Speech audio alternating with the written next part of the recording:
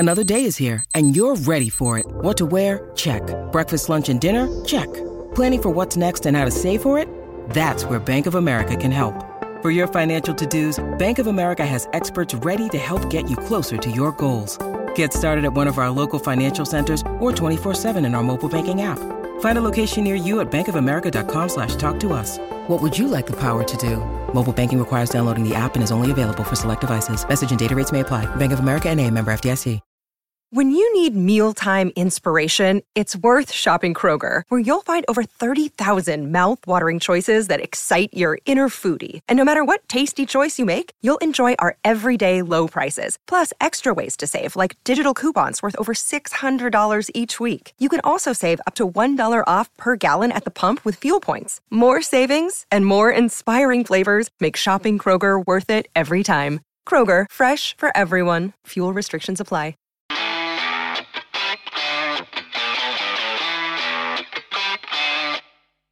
Hello and welcome to this week's edition of the We Are podcast on the DK Pittsburgh Sports Podcasting Network. Appreciate everybody for tuning in. I'm a day late with this week. I just was not feeling real well Sunday evening after coming back from the Illinois game, so I just didn't have a voice to get the podcast done. So I apologize. I'm recording this now after Monday Night Football. Steelers just beat the Browns in a crazy game with Joey Porter Jr. making a defensive play. When I'm not necessarily going to say the defensive play, he made a defensive play at the end of that game. Was it pass interference or not? I'll get to that a little bit later on. This is the Penn State podcast. You can hear all that stuff in the Steelers coverage. But I do want to point out how college football is different from the NFL when you're in Penn State's situation. Steelers offense is terrible. Okay. Steelers offense is awful. They had 9 first downs against the Browns. They won because they had 2 defensive touchdowns. But the NFL is a week-to-week league. You're thankful for any victory you get because every victory is so difficult. You're not looking ahead in the NFL.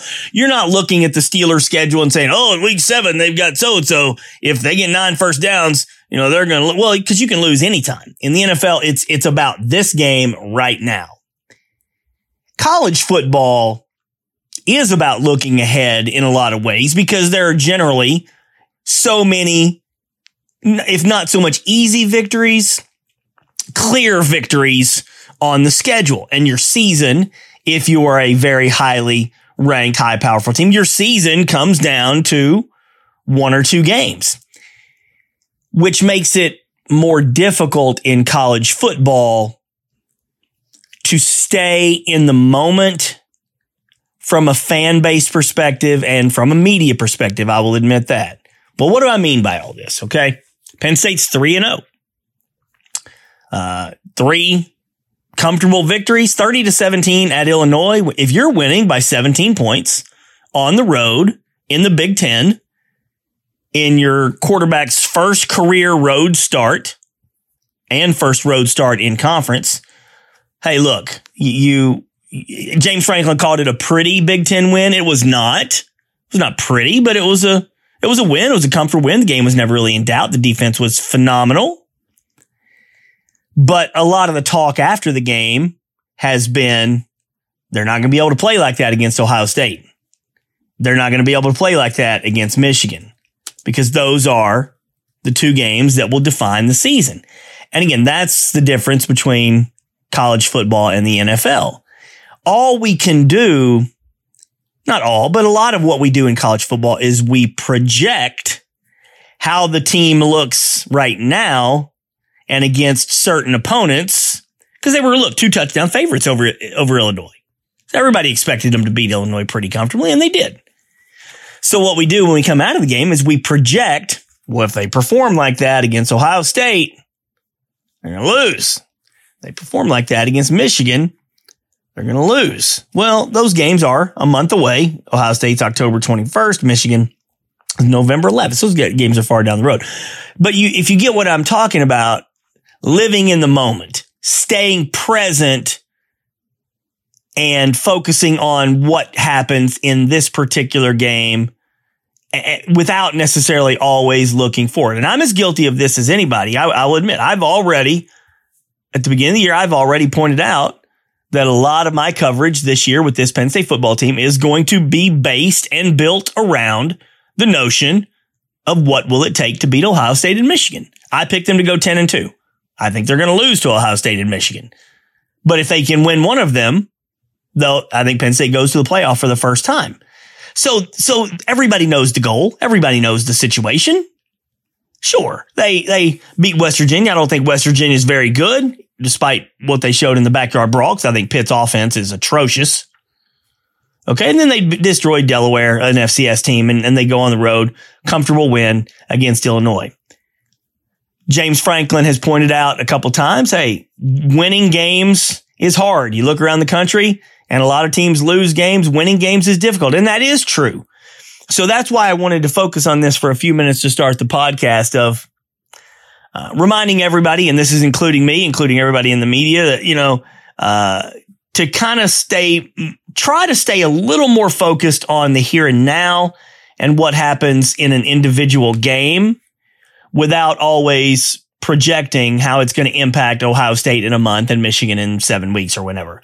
Now, I'm going to be a hypocrite and I'm going to lie, and I will flat out tell you that no matter how much I talk about it here and how much I say it would be good if everybody could do this, I'm not going to do it. And you're not going to do it. And 90+% of fans for Penn State are not going to do it.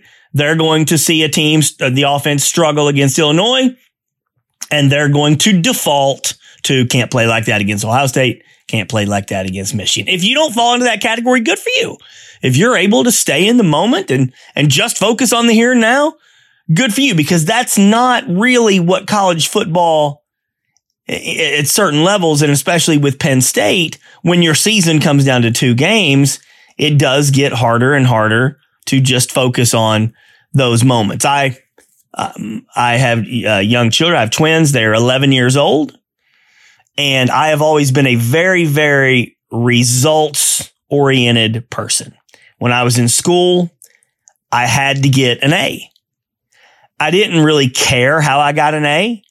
I didn't really care a whole heck of a lot. If I actually learned the material, I was going to get an A. I was going to do whatever it took to get an A. And that would mean maybe I would pay attention for the most part in class, take good notes, but then the night before I'd cram for the test and memorize it because I have a phenomenal memory. I can memorize just about anything in a relatively reasonable amount of time.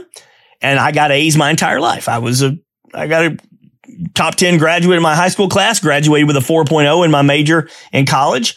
And like, I'm not bragging. I'm just telling you that I was a results oriented person and I was going to accomplish the goal being to get an A. An issue I have with that personally, this is, me personally explaining why that is not a good way to live life, is because you do miss out more on the enjoyment of the process.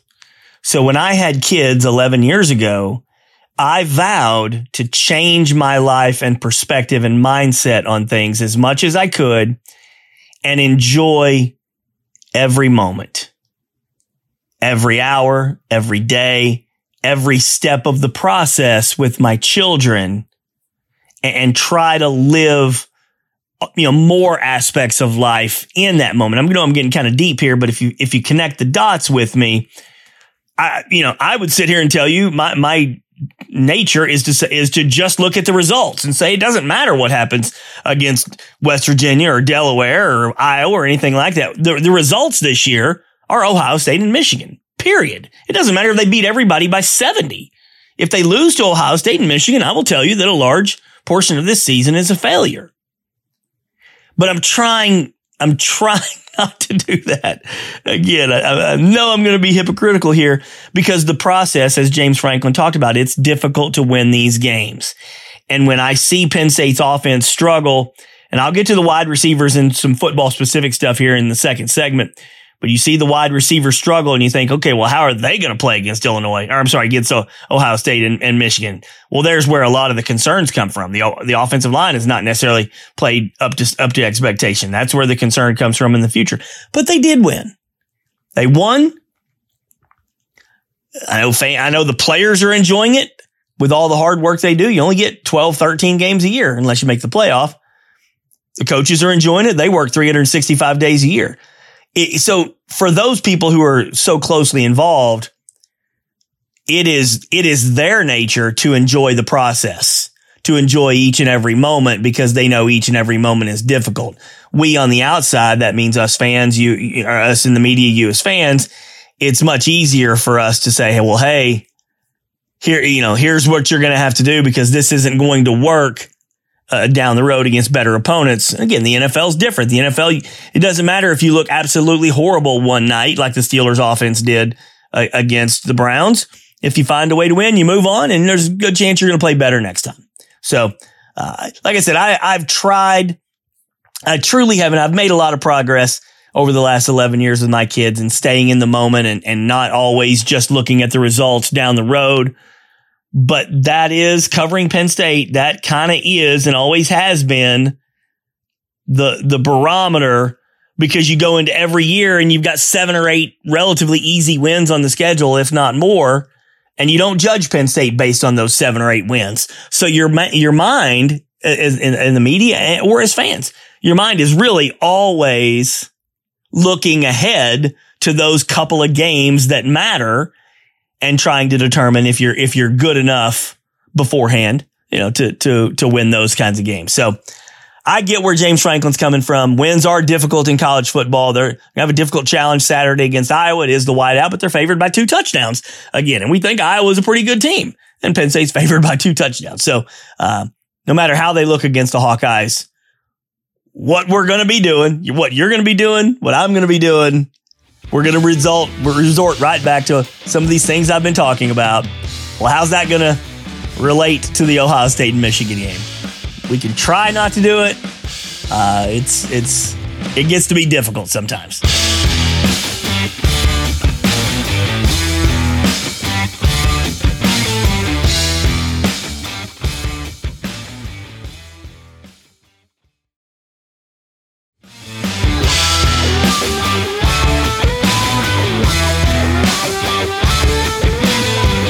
Okay, let's get into some football things here and why we come out of the Illinois game with a little bit more concern from my perspective than what I had going into the game. This is me getting back to, everything I said in the first segment. I'm going to try not to do this and project going forward, but this is the concern. And number one for me is the wide receivers.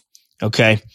My biggest question mark coming into this season was, are Penn State's wide receivers good enough to go up against quality Big Ten defenses and have good days and be able to get open down the field? Is there a legitimate number one guy on the team? Well, then, Keandre Lambert-Smith went out and had a nice game against West Virginia. And I remember somebody posting at me, hey, Geiger, is KLS a number one? Has he proven to you yet that he's a number one? Well, no. I mean, again, I'll go back. I don't think West Virginia's defense is any good at all.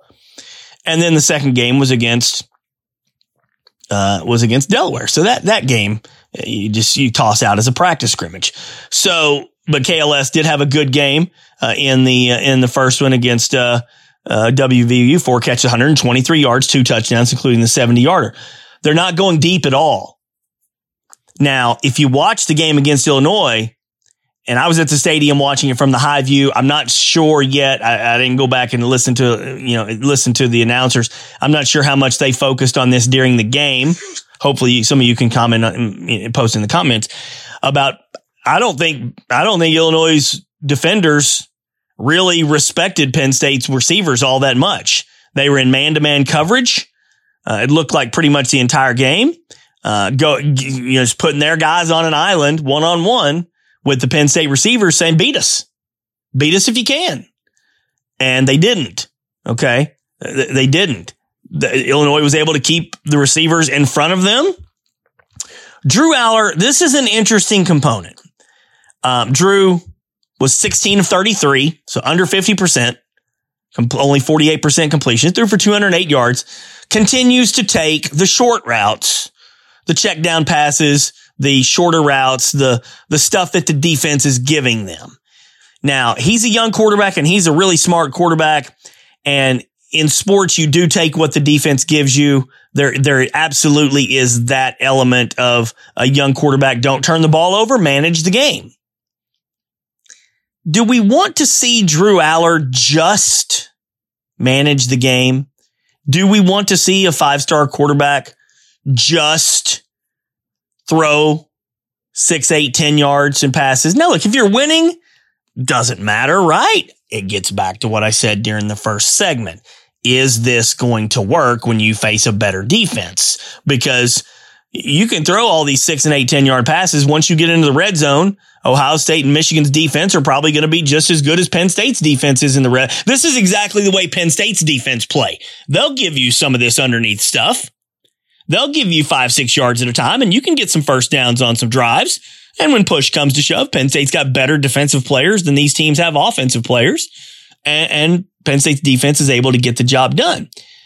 But they're really, okay, so Aller escaped the pocket against West Virginia, stepped up, threw the dart to KLS, who scored the 72-yard touchdown. I wouldn't consider that a deep ball because that was not the play call. That was not, just sending a guy 40, 50 yards down the field and trying for a deep shot. That was more of a fluky kind of play.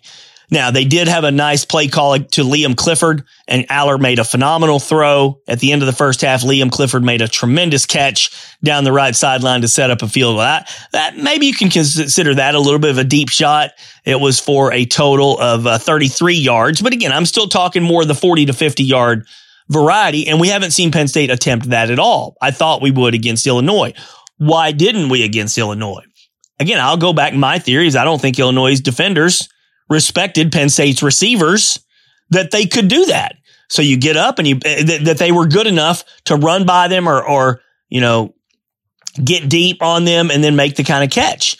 And so that's the defense we're going to continue to see until those receivers prove they can get separation down the field and Drew Aller has enough time and can get them the ball. All right. So the leading receiver in the game was Nick Singleton. 3 catches for 49 yards. Okay. The second leading receiver was Tyler Warren, a tight end, 3 catches for 35 yards. The leading wide receiver was KLS, 3 catches, 23 yards. Theo Johnson, tight end, 2 catches, 32 yards. So that's 18 targets there, by the way. Singleton was targeted 4 times, Tyler Warren 4. KLS 5, Theo Johnson 5. That's 18 targets and 11 catches for, give or take, 49, 35, probably about 120 yards, 130 yards. But that's a running back, 2 wide receivers. They were missing Harrison Wallace III in the game. He was listed as doubtful, did not play. They're going to need to get him back and healthy because he is part of your upper end depth. Caden Saunders had 2 catches for 19 yards. Liam Clifford, 1 for 33. Where has Dante Cephas been? 1 catch, 13 yards. He has 4 catches for, let's see how many yards. I got to refresh the stats page here, but he has 4 catches on the season in 3 games. This is a guy that coming into the year was considered the biggest offseason addition. He has 4 catches for 71 yards, no touchdowns. He's basically been a non-factor. Okay. I don't know if it's just the acclimation process to a bigger and better level of football than he played at Kent State. But right now, Dante Cephas is not a difference maker. Malik McClain, 1 catch for 6 yards. He dropped 2. I was high on Malik McClain after West Virginia. Looked really good, had 4 catches. But as of right now, Malik McClain has a total of 6 catches. So he has 2 catches in the past 2 games. Do you respect these Penn State receivers? Do you think there's a number 1 guy? Maybe KLS can be a number 1 guy. But follow my line of thinking here. If better defenses are just going to go straight man up against these receivers and say, beat us down the field. We'll give you the 6, 7 yard catches. Beat us down the field. If they can't do that, what are these defensive coordinators going to do? They're just going to continue that process and they're going to continue to load up in the box with more helmets established to stop the running game. Okay, well, That's the issue right there. If the receivers if they prove to not necessarily be good enough to make defenses honest, now you've put the running game more in jeopardy. And so far, we've yet to see a long touchdown run from Nicholas Singleton. Katron had an 18-yarder. Nick had a 16-yarder so far this year. We've yet to see the long run. That's not to say we won't see it. Nick could break one off for 70 yards at any point if he gets the right hole. But again, if the wide receivers are not tearing it up on the outside, well, then one, Drew Aller doesn't have the weapons to live up to the potential that his great potential. And if you've got more defenders in the box to stop the run, that's going to make it more difficult to sustain drives. These are the issues Penn State's going to have to figure out. It's only been 3 games. They've scored 30 points in 10 consecutive games, which is the longest streak in the country. The defense can help out. The defense, they scored 20 points off the defense forcing 5 turnovers though. So that to me is, I'm not as much of an X's and O's guys where I'm going to sit down here and try to brainstorm 15 different schemes for Mike Yurcich to figure this out. But he's going to have to. He makes a lot of money and he's a good offensive coordinator and he's going to have to figure this out. He's going to have to get these receivers in position to make plays 20 and 30 yards down the field. You have to, because that's what you're going to need to open things up for the rest of the offense. Okay. And then Drew Aller, while I mentioned this on my radio show Monday, we heard that he went 13 or 14 practices without turning the ball over. And you think, wow, that's awesome. Good for him. Young quarterback. He protects the ball. Okay. But against this, now I'm thinking it's a little fishy, because now I'm thinking against this level of defense, if he went 13 or 14 practices not turning the ball over, my guess is all he was doing in those practices was just being a game manager. Okay. Is that a reasonable assumption? Because I don't know that I don't know that these receivers, even in practice, are good enough to go up against Kalen King and Johnny Dixon and beat them down the field and make a 40 or 50 yard catch in practice. So if they weren't turning the ball, maybe this is just who they're going to be. They're going to be a ball control offense, and they're going to try to get 6, 8, 9 yards at a time with some dinking and dunking stuff over the middle. But again, when you play better defenses, you can get away with that for a while. But one of Penn State's staples, going back to the Joe Moorhead era, is let's chuck the ball deep. Let's get it up there. Let's get it out there. Trust our guys, see if they can make a 50-50 catch. That continued with Ricky Ronnie. That continued, I'm trying to remember, not a whole lot with Kirk Ciarrocca, but that season just really got away from him. But look, I know Mike Yurcich wants to throw the ball deep. I've gone back and watched a lot of footage of Oklahoma State film. They threw the ball deep a ton there. Different league, different defenses in the Big 12. I understand that. I know Mike Yurcich wants to throw the ball deep. And look, any quarterback with Drew Aller's arm, he wants to throw the ball deep. So the good news is the glasses have full discussion there is Drew is taking what the defense gives him. He's going to take the shorter routes and he's going to be patient. And that is a great attribute for a young quarterback who understands, one, the most important thing is you can't turn the ball over and just take what the defense gives you. But I looked at the way the receivers played and what Illinois' defensive game plan was against those receivers. Again, 3 of the top 4 pass catchers from the game, 1 running back and 2 tight ends. And Caden Saunders had 2 catches, Liam 1, Cephas 1, Malik McLean 1. Now, are there other ways to go about this? Sure, there absolutely. I think getting Nicholas Singleton and Katron Allen out of the backfield to catch some screen passes more, that can be very, very effective. You can turn a 3-yard screen pass into a 30-yard gain with one of those guys in a heartbeat. I'm not predicting doom and gloom here by any stretch. I'm just trying to tell you that what they've got does not look to me like a high-powered, explosive offense, because I don't see the receivers being good enough to do that. Can they be a high-powered, explosive offense going about things completely differently? Well, I don't know. That's what Mike Yurcich is going to have to figure out. Throw the ball to the tight ends a ton, throw a lot of screens, do some different things, some trick plays even, some flea flickers, we saw the halfback pass with Trey Potts, whatever. There are different ways to go about things. I'm just telling you that if I'm a quality defense and I don't think Penn State's receivers can beat me down the field, I'm going to get up in them. I'm going to press them and I'm going to go one-on-one. And if they beat you, they beat you. But if they don't, now that's allowing me 7, maybe even 8 defenders in the box to get a helmet to try to slow down the running game. And that's the game plan I expect to see until and if some of these receivers prove that if anybody can step up and prove he's the number one guy, but still, let alone the bigger aspect of it is just prove that they can get down the field and get separation.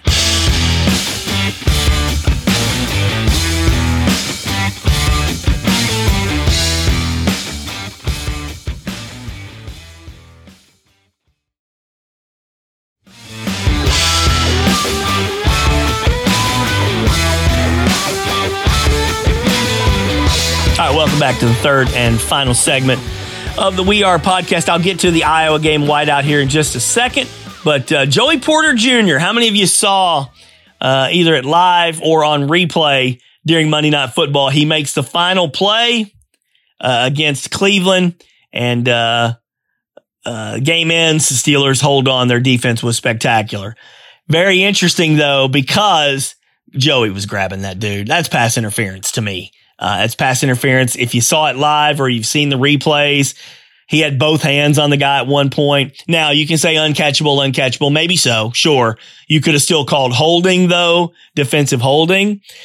This is the fine line of sports, though, man. You want to talk about how very small things impact lives and perspective, your perception of someone. Joey was sensational his final year at Penn State, was thought to be a first-round pick, although he slipped to the first pick of the second round to the Steelers. If he gets a penalty there, which he absolutely should have, if he gets a penalty there, who knows what happens? Maybe the Steelers defense still holds on and they win the game. If not, Joey's taking a lot of blame. Instead, regardless, he didn't get a penalty. It doesn't matter if he grabbed the guy. If the official doesn't call it, it doesn't exist, So Joey gets to feel good about himself after the game. The Steelers get to feel good about him. They can work on technique to make sure, hey, don't grab him by the jersey again. But the Steelers won the game. And so Joey gets to feel great about himself all week. First big time play he's made in the NFL. And it just goes to show how fortunate you can be sometimes to get a call. Maybe you get a call, maybe you don't get the call. But Joey certainly got the call. If you go back and watch the replay, it's all over social media. Again, whether it's pass interference or not, maybe depends on people's perspective or the ref's perspective of it's a catchable ball. You certainly could have called him for holding as well. But hey, I'm a Steelers fan. I was happy to see that no call was made. Joey was elated to see no call was made. And before I move on back to Penn State, that was just an incredible effort by the Steelers defense because the offense was terrible. And you got to seriously start to wonder about Kenny Pickett, Matt Canada, and a lot of things on offense. So, all right, I'll leave that to DK and Chris and Halleck to break that stuff down for the Steelers. But back to Penn State, Iowa this week. Here we are again, 2-touchdown favorite. I mean, we could be out there and we could say, oh boy, this is going to be a good test. Iowa's going to be a good test. Well, Penn State's favored by 2 touchdowns. It's the whiteout. Penn State's generally not going to lose a whiteout really to almost anybody, unless maybe it's Ohio State or Michigan coming in. So you got to feel great about Penn State's chances. The defense is so good. Penn State's defense is so good. And I'm not really sure that Iowa is going to be doing a whole lot of different things than what Iowa typically does. They'll bring in Cade McNamara as the quarterback, former Michigan guy. So maybe there's some more to be worried about there. But again, Iowa is not going to reinvent the wheel. Kirk Ferentz, after 25 years now, his longest tenured coach in college football, 24, 25 years. he's not going to reinvent the wheel, even though his son, Brian, the offensive coordinator, is very, very much on the hot seat there. I think they've got to score a certain amount of points or average a certain amount of points or whatever this year for Brian to, I think I got this right, to keep his job. So Iowa's offense is going to have to be better. They've scored 24, 20, and 41 points in their first 3 games. Can they come into Beaver Stadium for a whiteout and score enough to beat Penn State? No, I don't think so. But I am very, very much looking forward to Iowa's defensive game plan against Penn State. I just spent 13 minutes talking about the receivers and how that could impact a lot of things for Penn State, for the offense, for Drew Aller, for the running game, everything. So I'm curious to see what Iowa does. They're going to make it difficult. They always do on Penn State's offense. So no matter how much Penn State wins by this week, and I do think it'll be double figures, that we'll find out a lot more. Again, based on will we get to see Drew take some shots down the field? Will Iowa allow that? Will Mike Yurcich call some of those plays? Or are we just going to continue to see game managing? I mean, you can be successful to a degree with that, but if you go another week and you don't allow Drew to take some shots, again, other teams are just going to continue to go that route. It'll be a whiteout, always a sensational environment at Beaver Stadium for a whiteout. 7:30 kickoff. Again, Penn State's favored by 2 touchdowns. Still number 7 in the country. They're 3-0, but not a whole heck of a lot of movement around the standings. I know Florida State jumped them and is now number 4 after their good win earlier over LSU. But Penn State's right there in position. Nothing has really changed in terms of where we thought the team would be at this point compared to where we thought they could be, or some ups and downs. Again, the issue is the receivers. Let's see how they figure that out. Looking ahead, projecting to Ohio State and Michigan, I'm going to need to see more. I'm going to need to see more out of the offense to think that they can go into Columbus and win, or that they can beat Michigan. But let me point this out.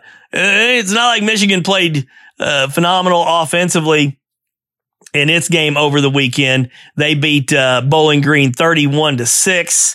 Let me take a look. J.J. McCarthy, I know he threw 3 interceptions, 8 of 13, 143 yards, 2 touchdowns, 3 interceptions. They might be having some of these same discussions in Ann Arbor. Well, J.J. McCarthy's not going to be able to beat Penn State throwing 3 interceptions. So again, that's just the way things work when you're playing teams that you should beat in college football. We start to project things a little bit forward. But 3-0 for Penn State. Should learn a lot this weekend in the whiteout. And appreciate everybody for tuning in this week. I'm hoping we can try to maybe get these podcasts back on Sunday mornings. I got to check with that about the schedule and what our availability is to be able to do the podcast. For now, I think they're going to continue to go Monday mornings. Hopefully that's not an inconvenience to some of you folks who are listening. And I apologize for being a day late this week because I was just a little under the weather. Thanks for tuning in, everybody. We'll talk to you after Iowa.